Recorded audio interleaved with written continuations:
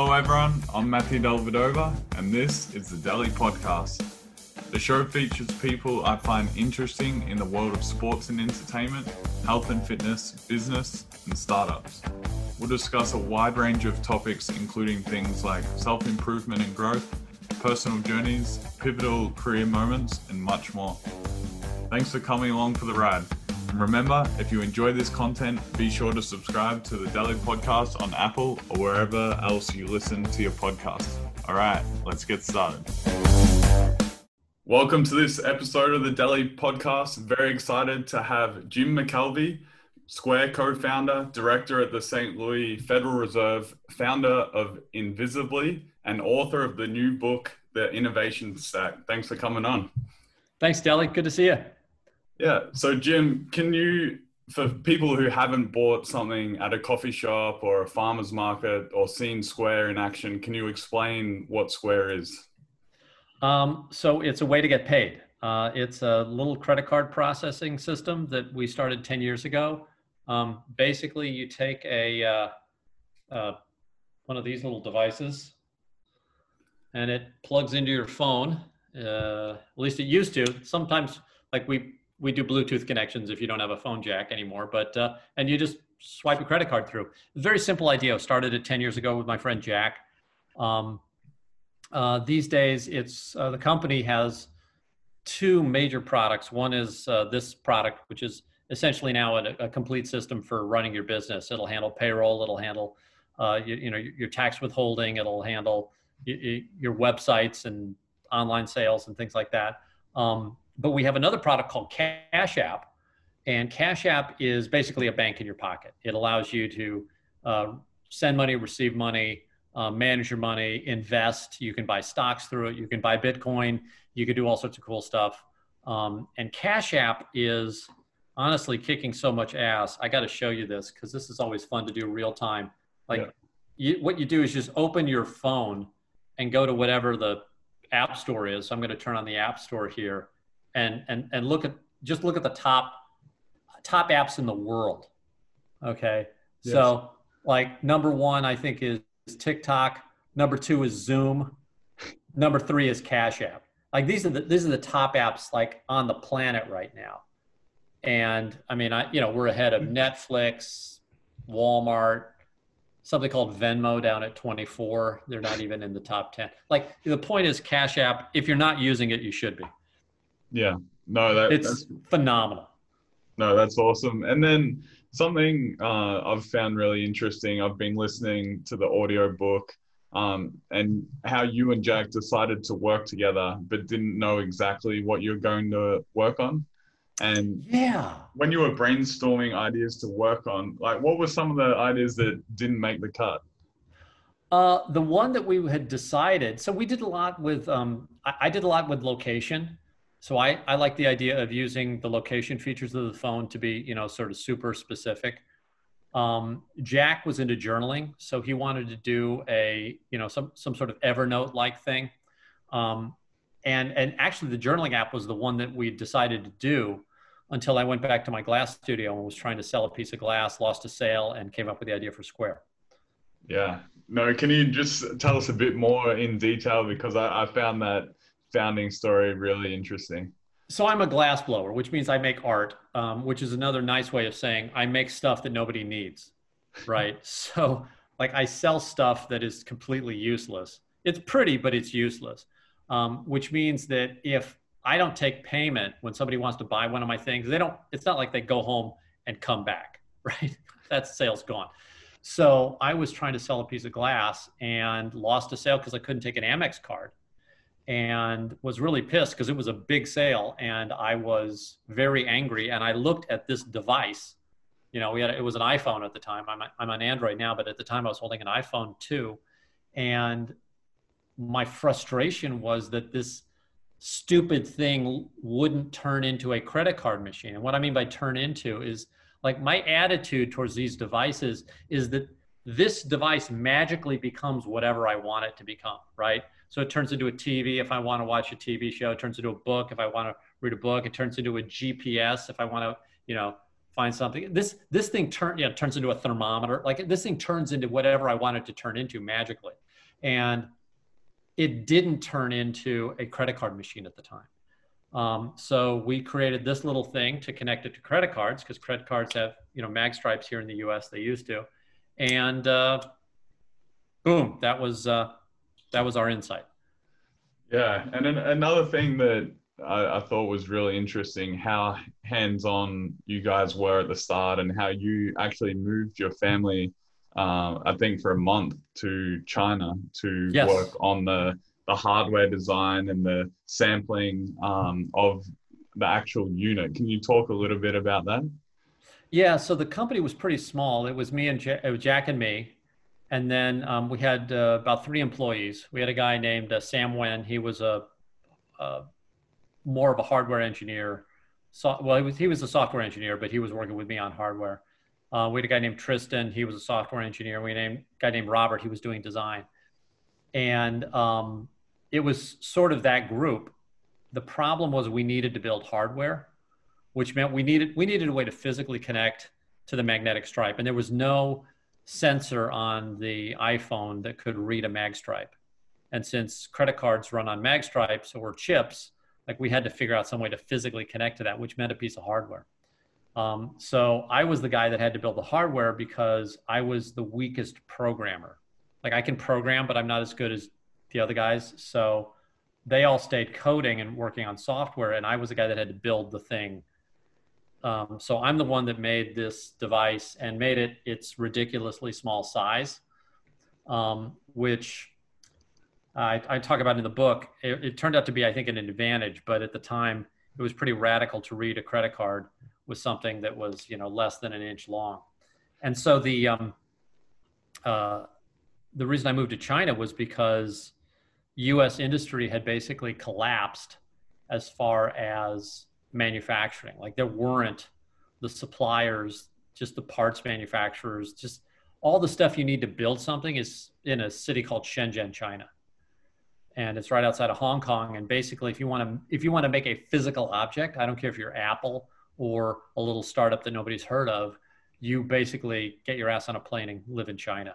And so that's what I did. I took my family. My wife was like 8 months pregnant. Our kid almost became a Chinese citizen.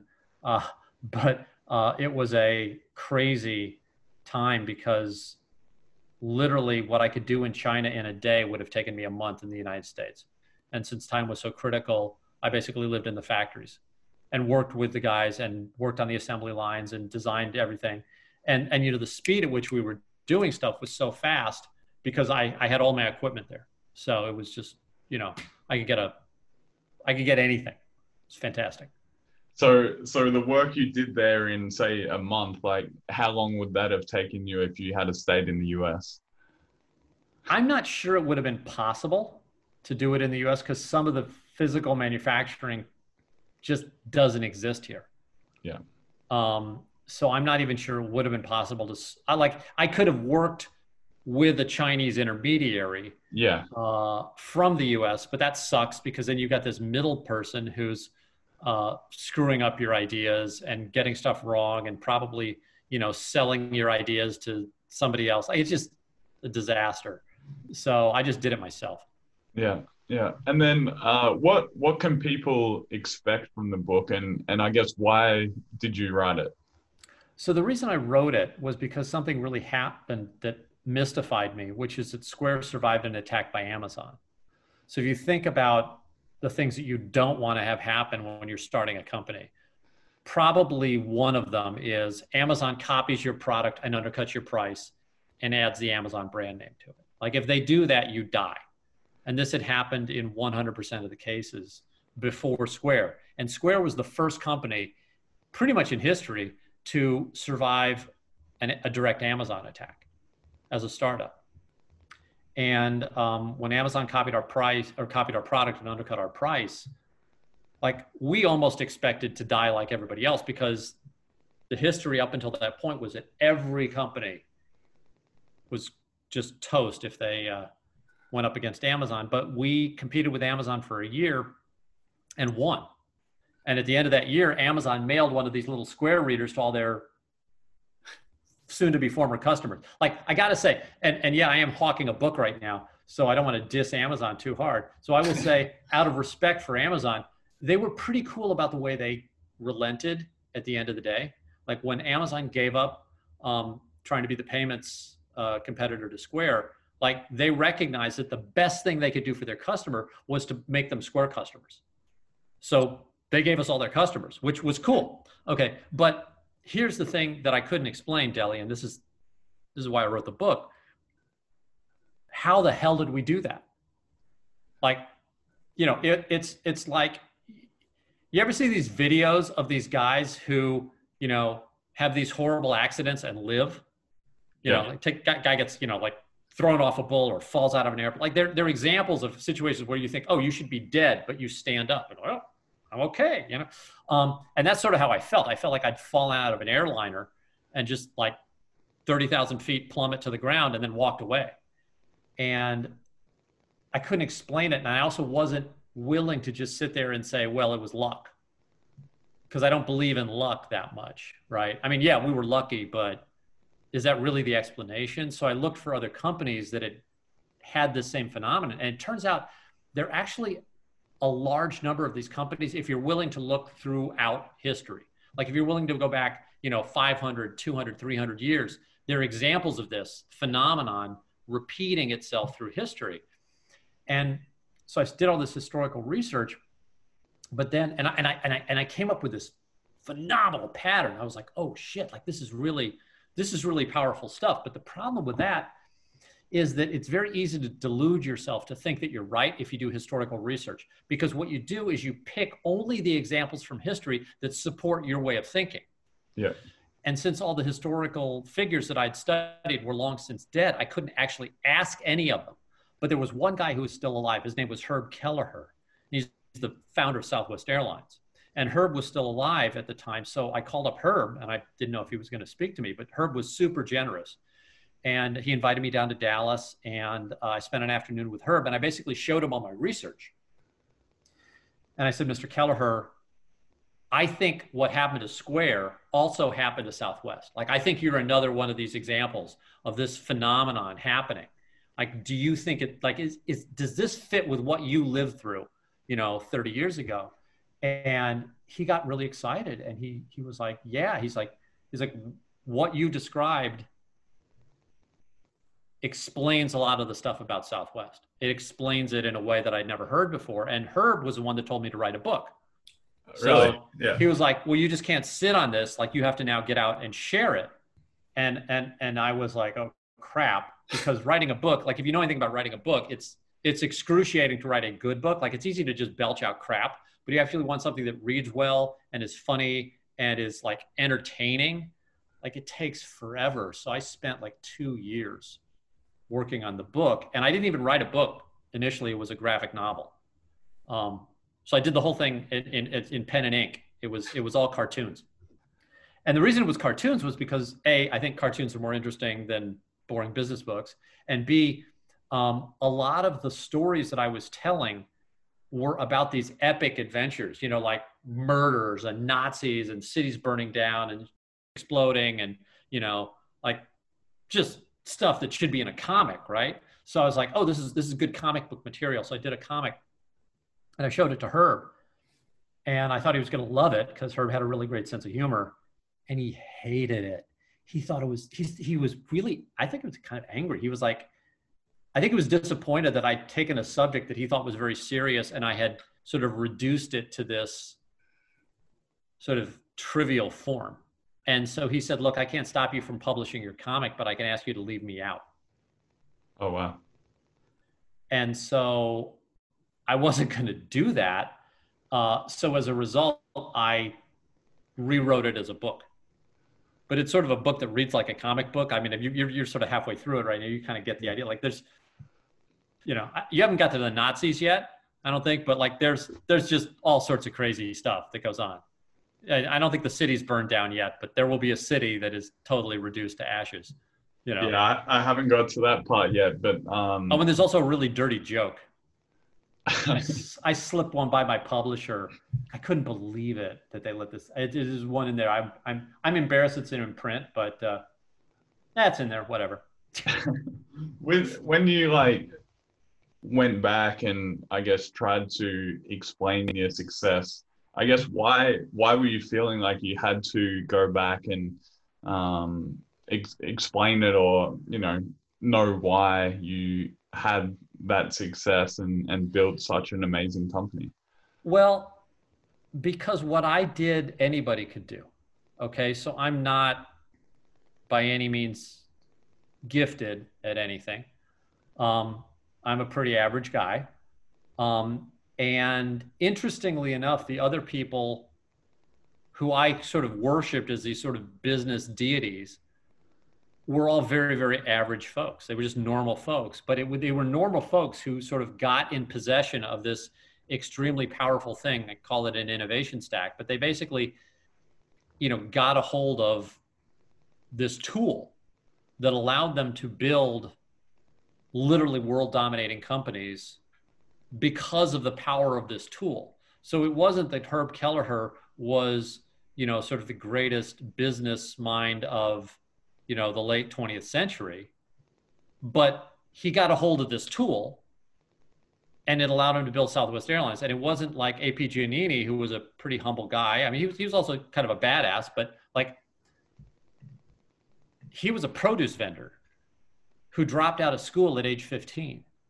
And he built the biggest bank in the world. And when I say the biggest bank in the world, you say, oh, who cares? But like everybody listening to this podcast, what you think is banking, your idea of a bank, being able to go into a branch, withdraw money, write a check, save money, take out a loan, speak to the like all that stuff that you think of as a bank, that was all invented by a kid who dropped out of school at age 15, sold lettuce for a living. Like he was a produce vendor, not even in New York, but a produce vendor in California where there was like no banking.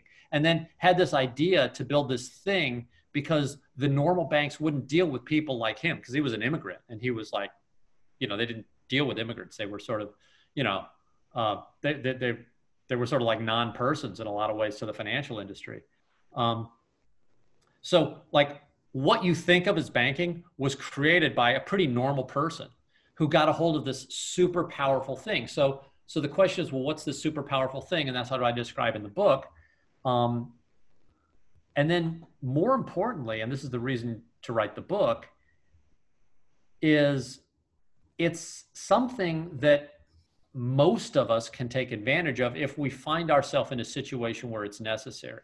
And I say find a situation where it's necessary. Like most of your life, you're never going to be challenged to do anything except copy from the right person. All right. So I don't care what it is. You want to build something. I mean, I'm in a room right now. I don't know if you can see around the room. I'm in my bedroom because my son's playing Fortnite in the living room. He's making too much noise.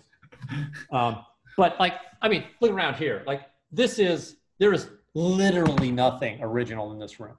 Nothing, from the drywall to the carpet to the IKEA bed to me. I mean, nothing is original.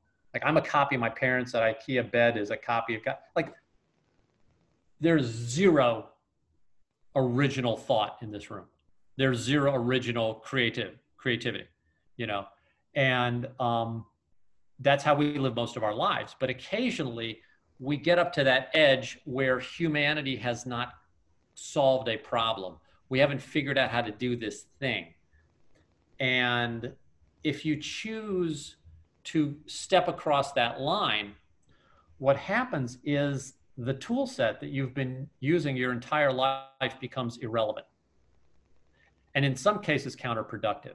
So, and this is what I talk about in the book. Like in the book, talk about pricing a product. If you're in a normal business where you have competitors and other stuff, you price one way. If you have an innovation stack, you price a different way.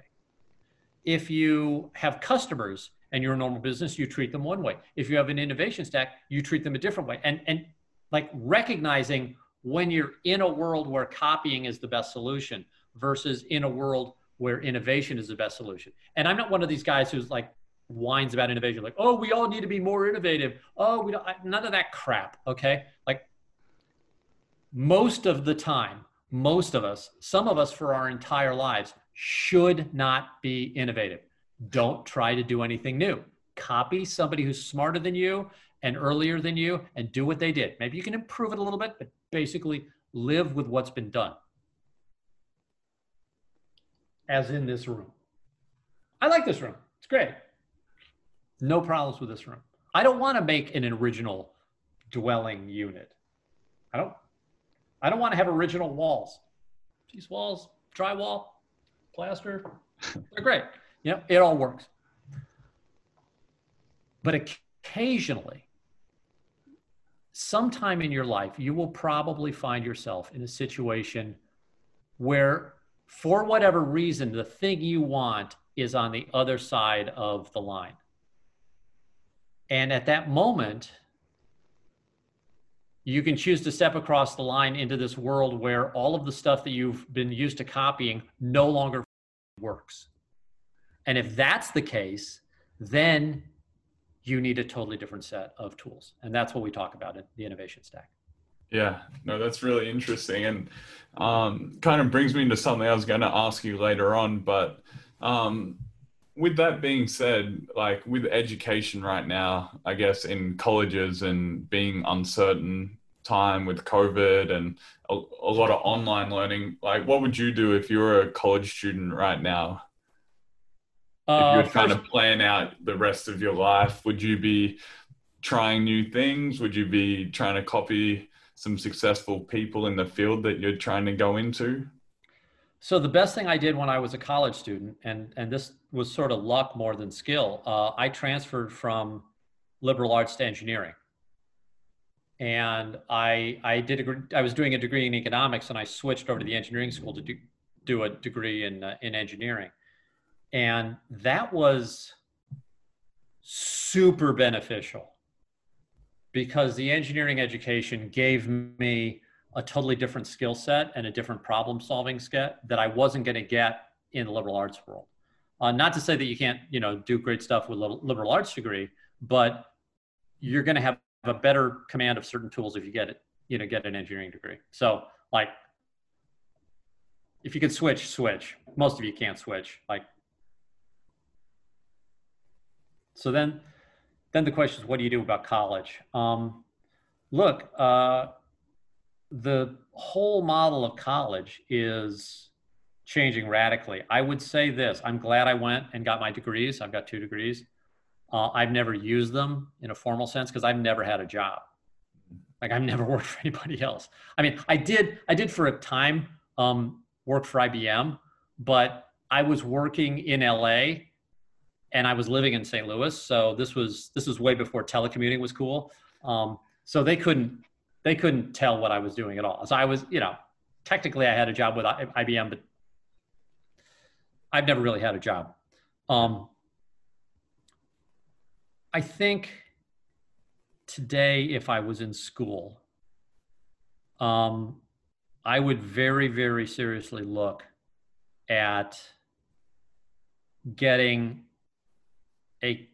as much introduction to as many things as possible. So I'll give you an example. I went to Washington University in St. Louis. WashU has arguably one of the best medical schools in the world. I think we're ranked number 3. I didn't study anything at the medical school. Like I should have done, like I have this world-class resource and I didn't do anything with it. Now, it turns out we had a pretty good art school and I studied glass blowing, which is how I became a glass blower as an engineer. That was cool. But like, I would say if you happen to be at a college that has a lot of different stuff and you can somehow expose yourself across the gamut, I would do so. I mean, if I was back in school, I would be hoovering up everything I can in the various departments. The problem with that is you don't graduate if you do that too much. Why do you think that's important? Because they're different skill sets. So sometimes the problem solving skills of one discipline don't work, but the problem solving skills of another discipline do work. So in the book, I talk about the concept of negative space. Okay, so negative space is, we can either express it as mathematics or art. And since probably most of you who listen are not really good at higher math, I'm going to use the art analogy. But actually, the Laplace transform, for those of you who are math geeks, like it's Laplace, okay? The rest of you can look that up. But let's talk about negative space from the artist. If you're an artist, it's very hard to draw something as it exists because you bring your biases into the, you get the subjective perception of what the world looks like. And the solution to this, which is brilliant and clever and actually perfectly described in a book called Drawing on the Right Side of the Brain, is you draw everything that is not the object that you're trying to draw. So you draw the outline. So if I was trying to like sketch your face, like I wouldn't draw your eye because I have this preconceived notion of what an eye is, and your eyes don't look like that. Your eyes look like your eyes, right? But I have this bias in my head. Like the eye is this like oval thing with a little circle and said, nah, it's not right. So I would sketch around your eye. I would sketch the thing that is not your eye. I'd say, well, I could draw up to here and I could draw, and you start building by defining what it is not. And it's a super powerful technique. And it's actually one of the ways that I used to solve a lot of the problems we have at Square, which is to look at this problem that nobody's ever solved. And you sit there and say, well, if nobody's ever solved it, has anyone ever sort of not solved the opposite? So you take a double negative and apply. So and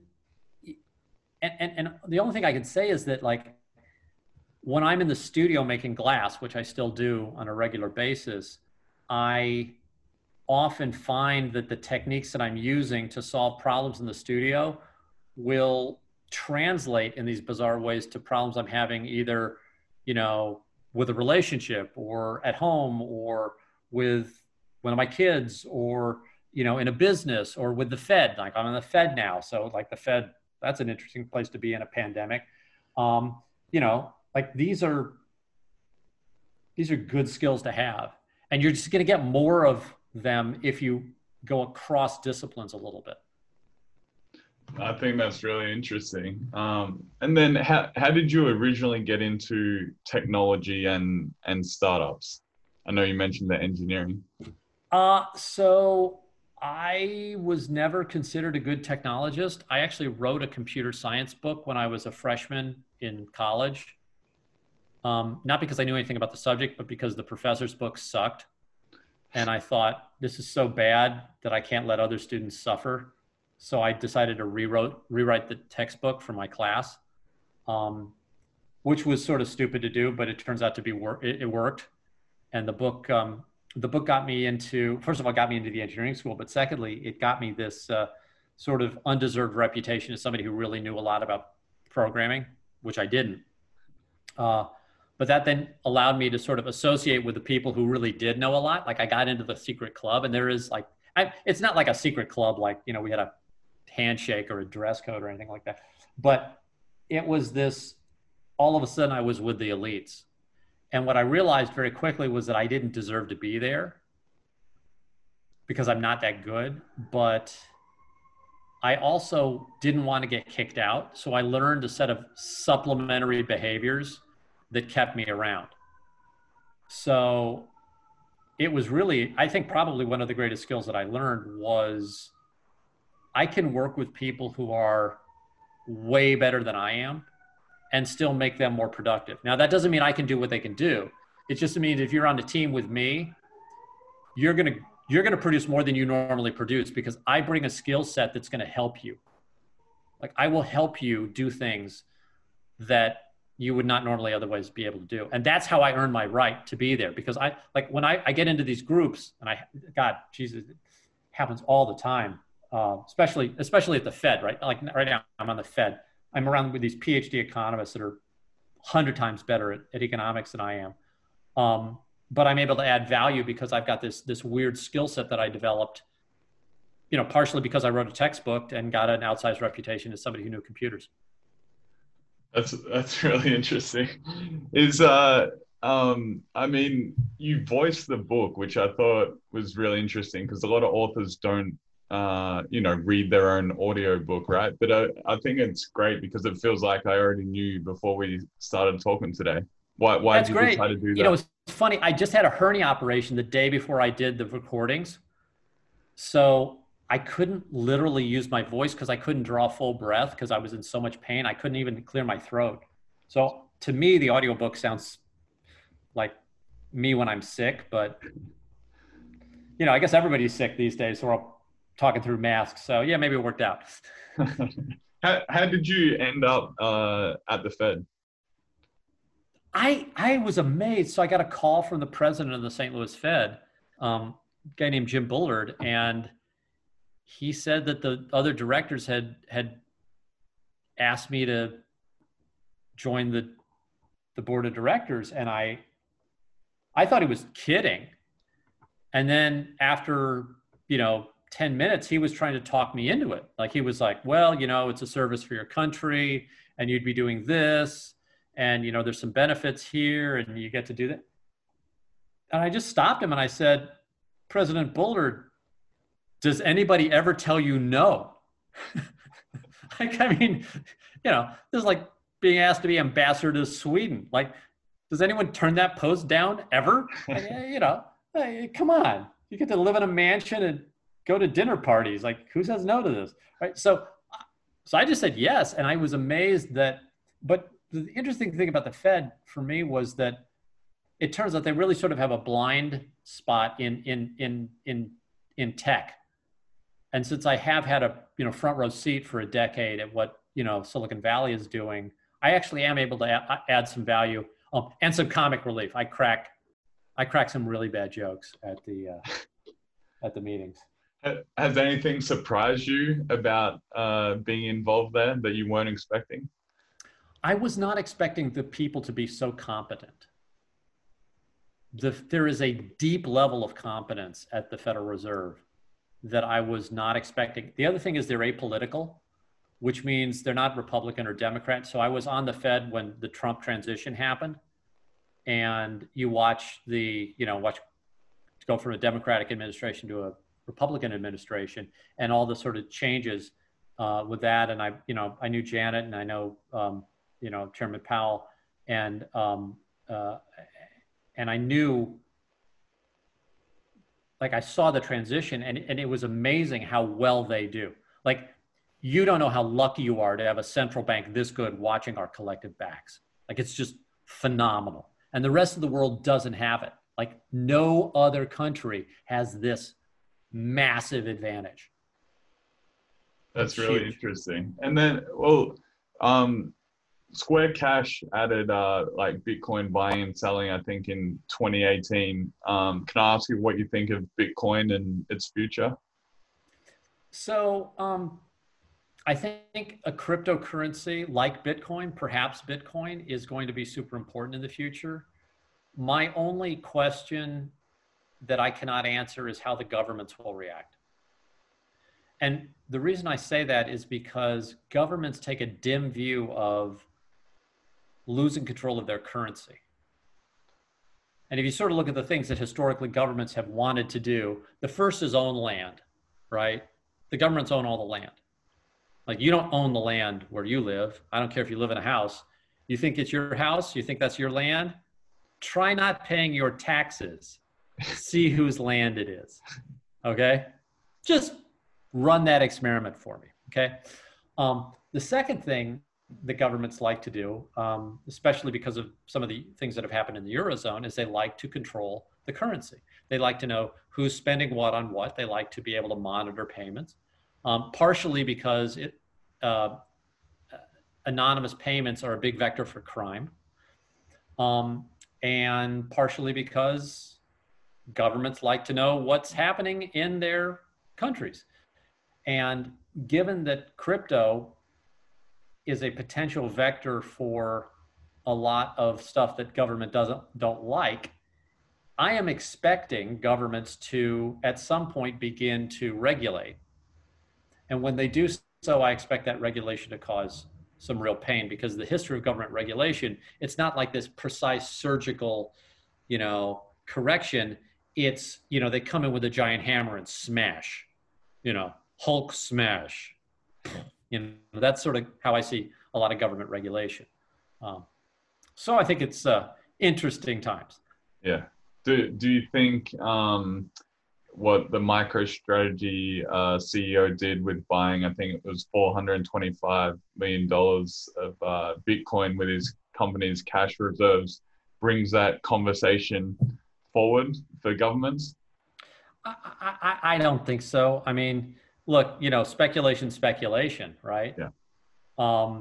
And I think if the Chinese government wanted to wipe out Bitcoin, they could wipe out Bitcoin. Yeah. And maybe they couldn't, but maybe they can. You know, maybe quantum computing can wipe out Bitcoin. Like the only thing that needs to take Bitcoin's value down to zero is some glitch in computing. And you guys think, well, you know, those of you who are into cryptology or cryptography understand that, you know, the math protecting the blockchain is pretty powerful math. On the other hand, do you know how to use a qubit? Like, do you know how the world changes when all of a sudden there's not on and off in two states? Do you know what happens in a quantum world? Probably not. Neither do I. Oh, and by the way, what's that going to do? I don't know. It'll be interesting to see what happens. Can you tell me about the company you're working on now, Invisibly? Yeah, so Invisibly is an effort to allow people to regain control of their attention. And what I mean by your attention is right now your eyeballs are being bought and sold without your permission or knowledge. And I think that's bad. And it's bad in a couple of ways. One is you don't know what you're being, how you're being monetized and how you're being sold and how you're being sort of treated. And the second is, and this is a problem for all of us, you are not allowed to exercise your economic voice. And what I mean by that is you can't pay more for stuff you like and less for crap. Okay. So like we all sort of think of the internet content as free. Oh, and sometimes there's an ad, but you know, it's basically free. But it's not free. It doesn't cost zero to produce. And you don't want to live in a world where everything is free, because that world tends to lose quality. So for instance, like you're spending your time making a podcast, you know, you spend some time, you know, reading my book to prep for this. You know, if you're smart, you're probably going to spend some time editing this and packaging this up and trying to, you know, make it good. Maybe cut out some of my more inane responses because they're boring. You know, like you're gonna put work into this, okay? And that work has to be paid somehow. And if your podcast is really, really good, like if it's 10 times better because you spent the time to take this, you know, sort of raw stream of crap that I'm giving you and like edit it down to just the perfect gems. So you've taken, you know, a 40-minute conversation down to a 25-minute conversation, but you've made that better for the listener. Well, I should pay you more for those 25 seconds or 25 minutes than I paid you for the 40. But how do I pay you? Well, I pay you right now by, you know, either subscription or going to, you know, view your advertisers. And the problem with advertising is that advertising doesn't allow you to pay more or less. So advertising is monetized as a per minute thing. So if I roll an ad in front of a person, the advertising model says I pay per second of that ad. Well, that's like saying every meal in New York City costs $5. You know, like if you passed a law in New York City where I'm sitting right now and you made every meal $5, people would get all excited and go, oh, great, I'm going to go to a great restaurant tonight. And the answer is, no, you're not, because great restaurants can't afford to serve food for $5. Now, that doesn't mean we can't serve you something that will keep you alive, but all of a sudden the economic business model that creates great food goes away, and the business model that replaces it is make the cheapest thing you possibly can, because everybody else is going to be making the cheapest thing they possibly can, and in no cases will they invest more than $5, but they'll probably invest like $2 or $3 at most to, try to get that $5 because you've got this artificial cap. Well, that's sort of the media world right now. Like, you can't create high quality media and actually earn a premium. In the Invisibly world, you will. So what Invisibly is doing is it's basically giving people control back of their eyeballs. And the first thing we're doing is we've released a little test of that where we give people control for a tiny amount of attention. And we've got a survey tool, believe it or not. One of the side effects of Invisibly is we're predicting the elections within a point of final vote totals. Like, it's shockingly accurate. Like, I've called 3 out of 3 primaries to a point. Wow.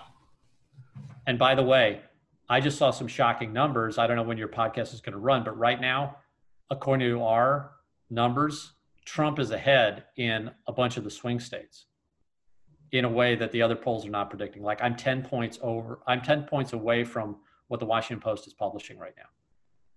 And Really? We think our data is right. Yeah, I just actually called Marty Barron 2 weeks ago to tell him, that they should take a look at what we're doing, because I think we're going to have a repeat of 2016. Although Trump is marginally behind in Florida, according to our numbers, but Pennsylvania, Michigan, like, Trump is still ahead. And nobody else knows that. With, I guess, the Social Dilemma coming out on Netflix, I'm not sure if you've seen that, but no, I haven't seen it.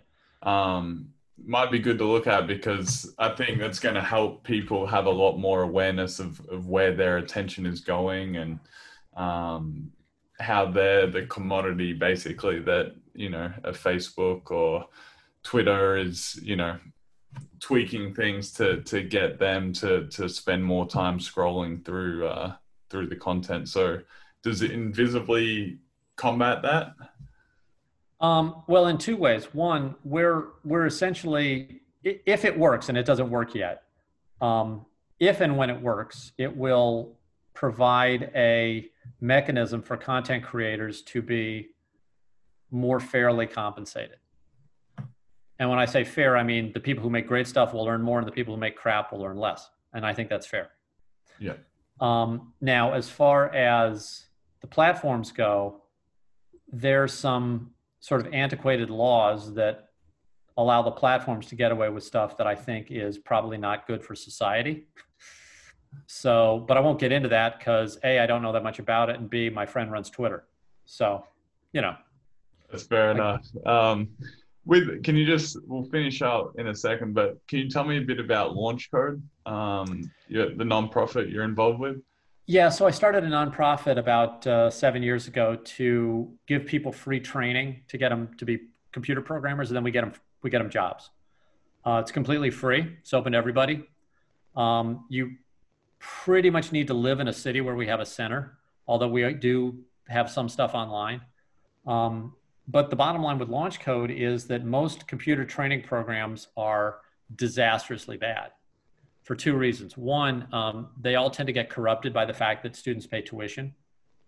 And if you pay tuition, what happens is eventually the people who sell you the course, i.e. the university or the boot camp or whatever have you, will at some point lower their standards so that people who pay tuition but don't really meet a high quality standard for learning the material get the graduation diploma, and then they go out in the market and screw things up for the people who really know stuff.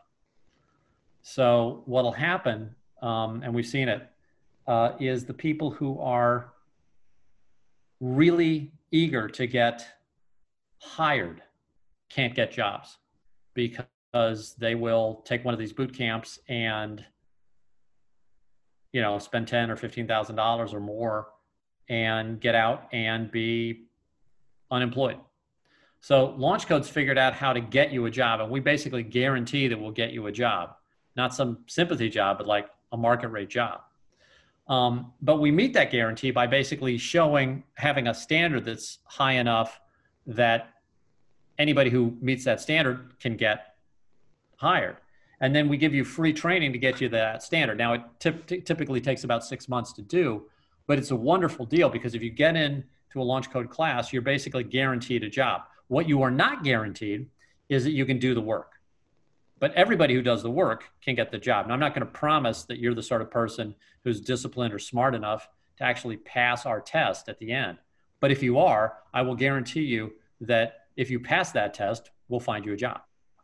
And not only will we find you a job, but we'll find you a job with, we've got hundreds of employers who are eager to take launch code grads, even though they've got no work experience.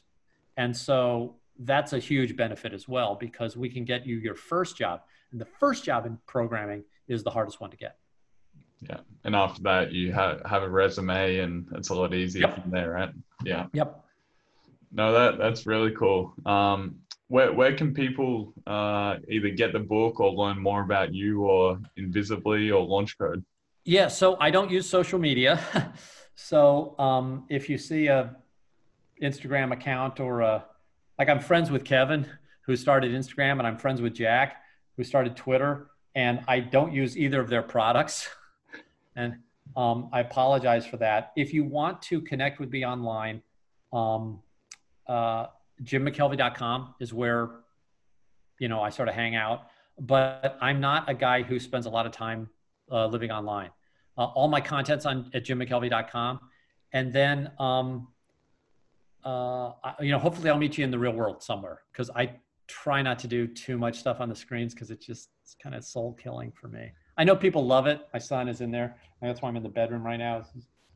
He's got all his friends. They're, taking headshots at people in Fortnite, and that's cool for him, but not for me. So JimMcKelvey.com is the place. Sounds good. Thanks very much for coming on, Jim. That was really interesting. That was super cool, man. Thanks.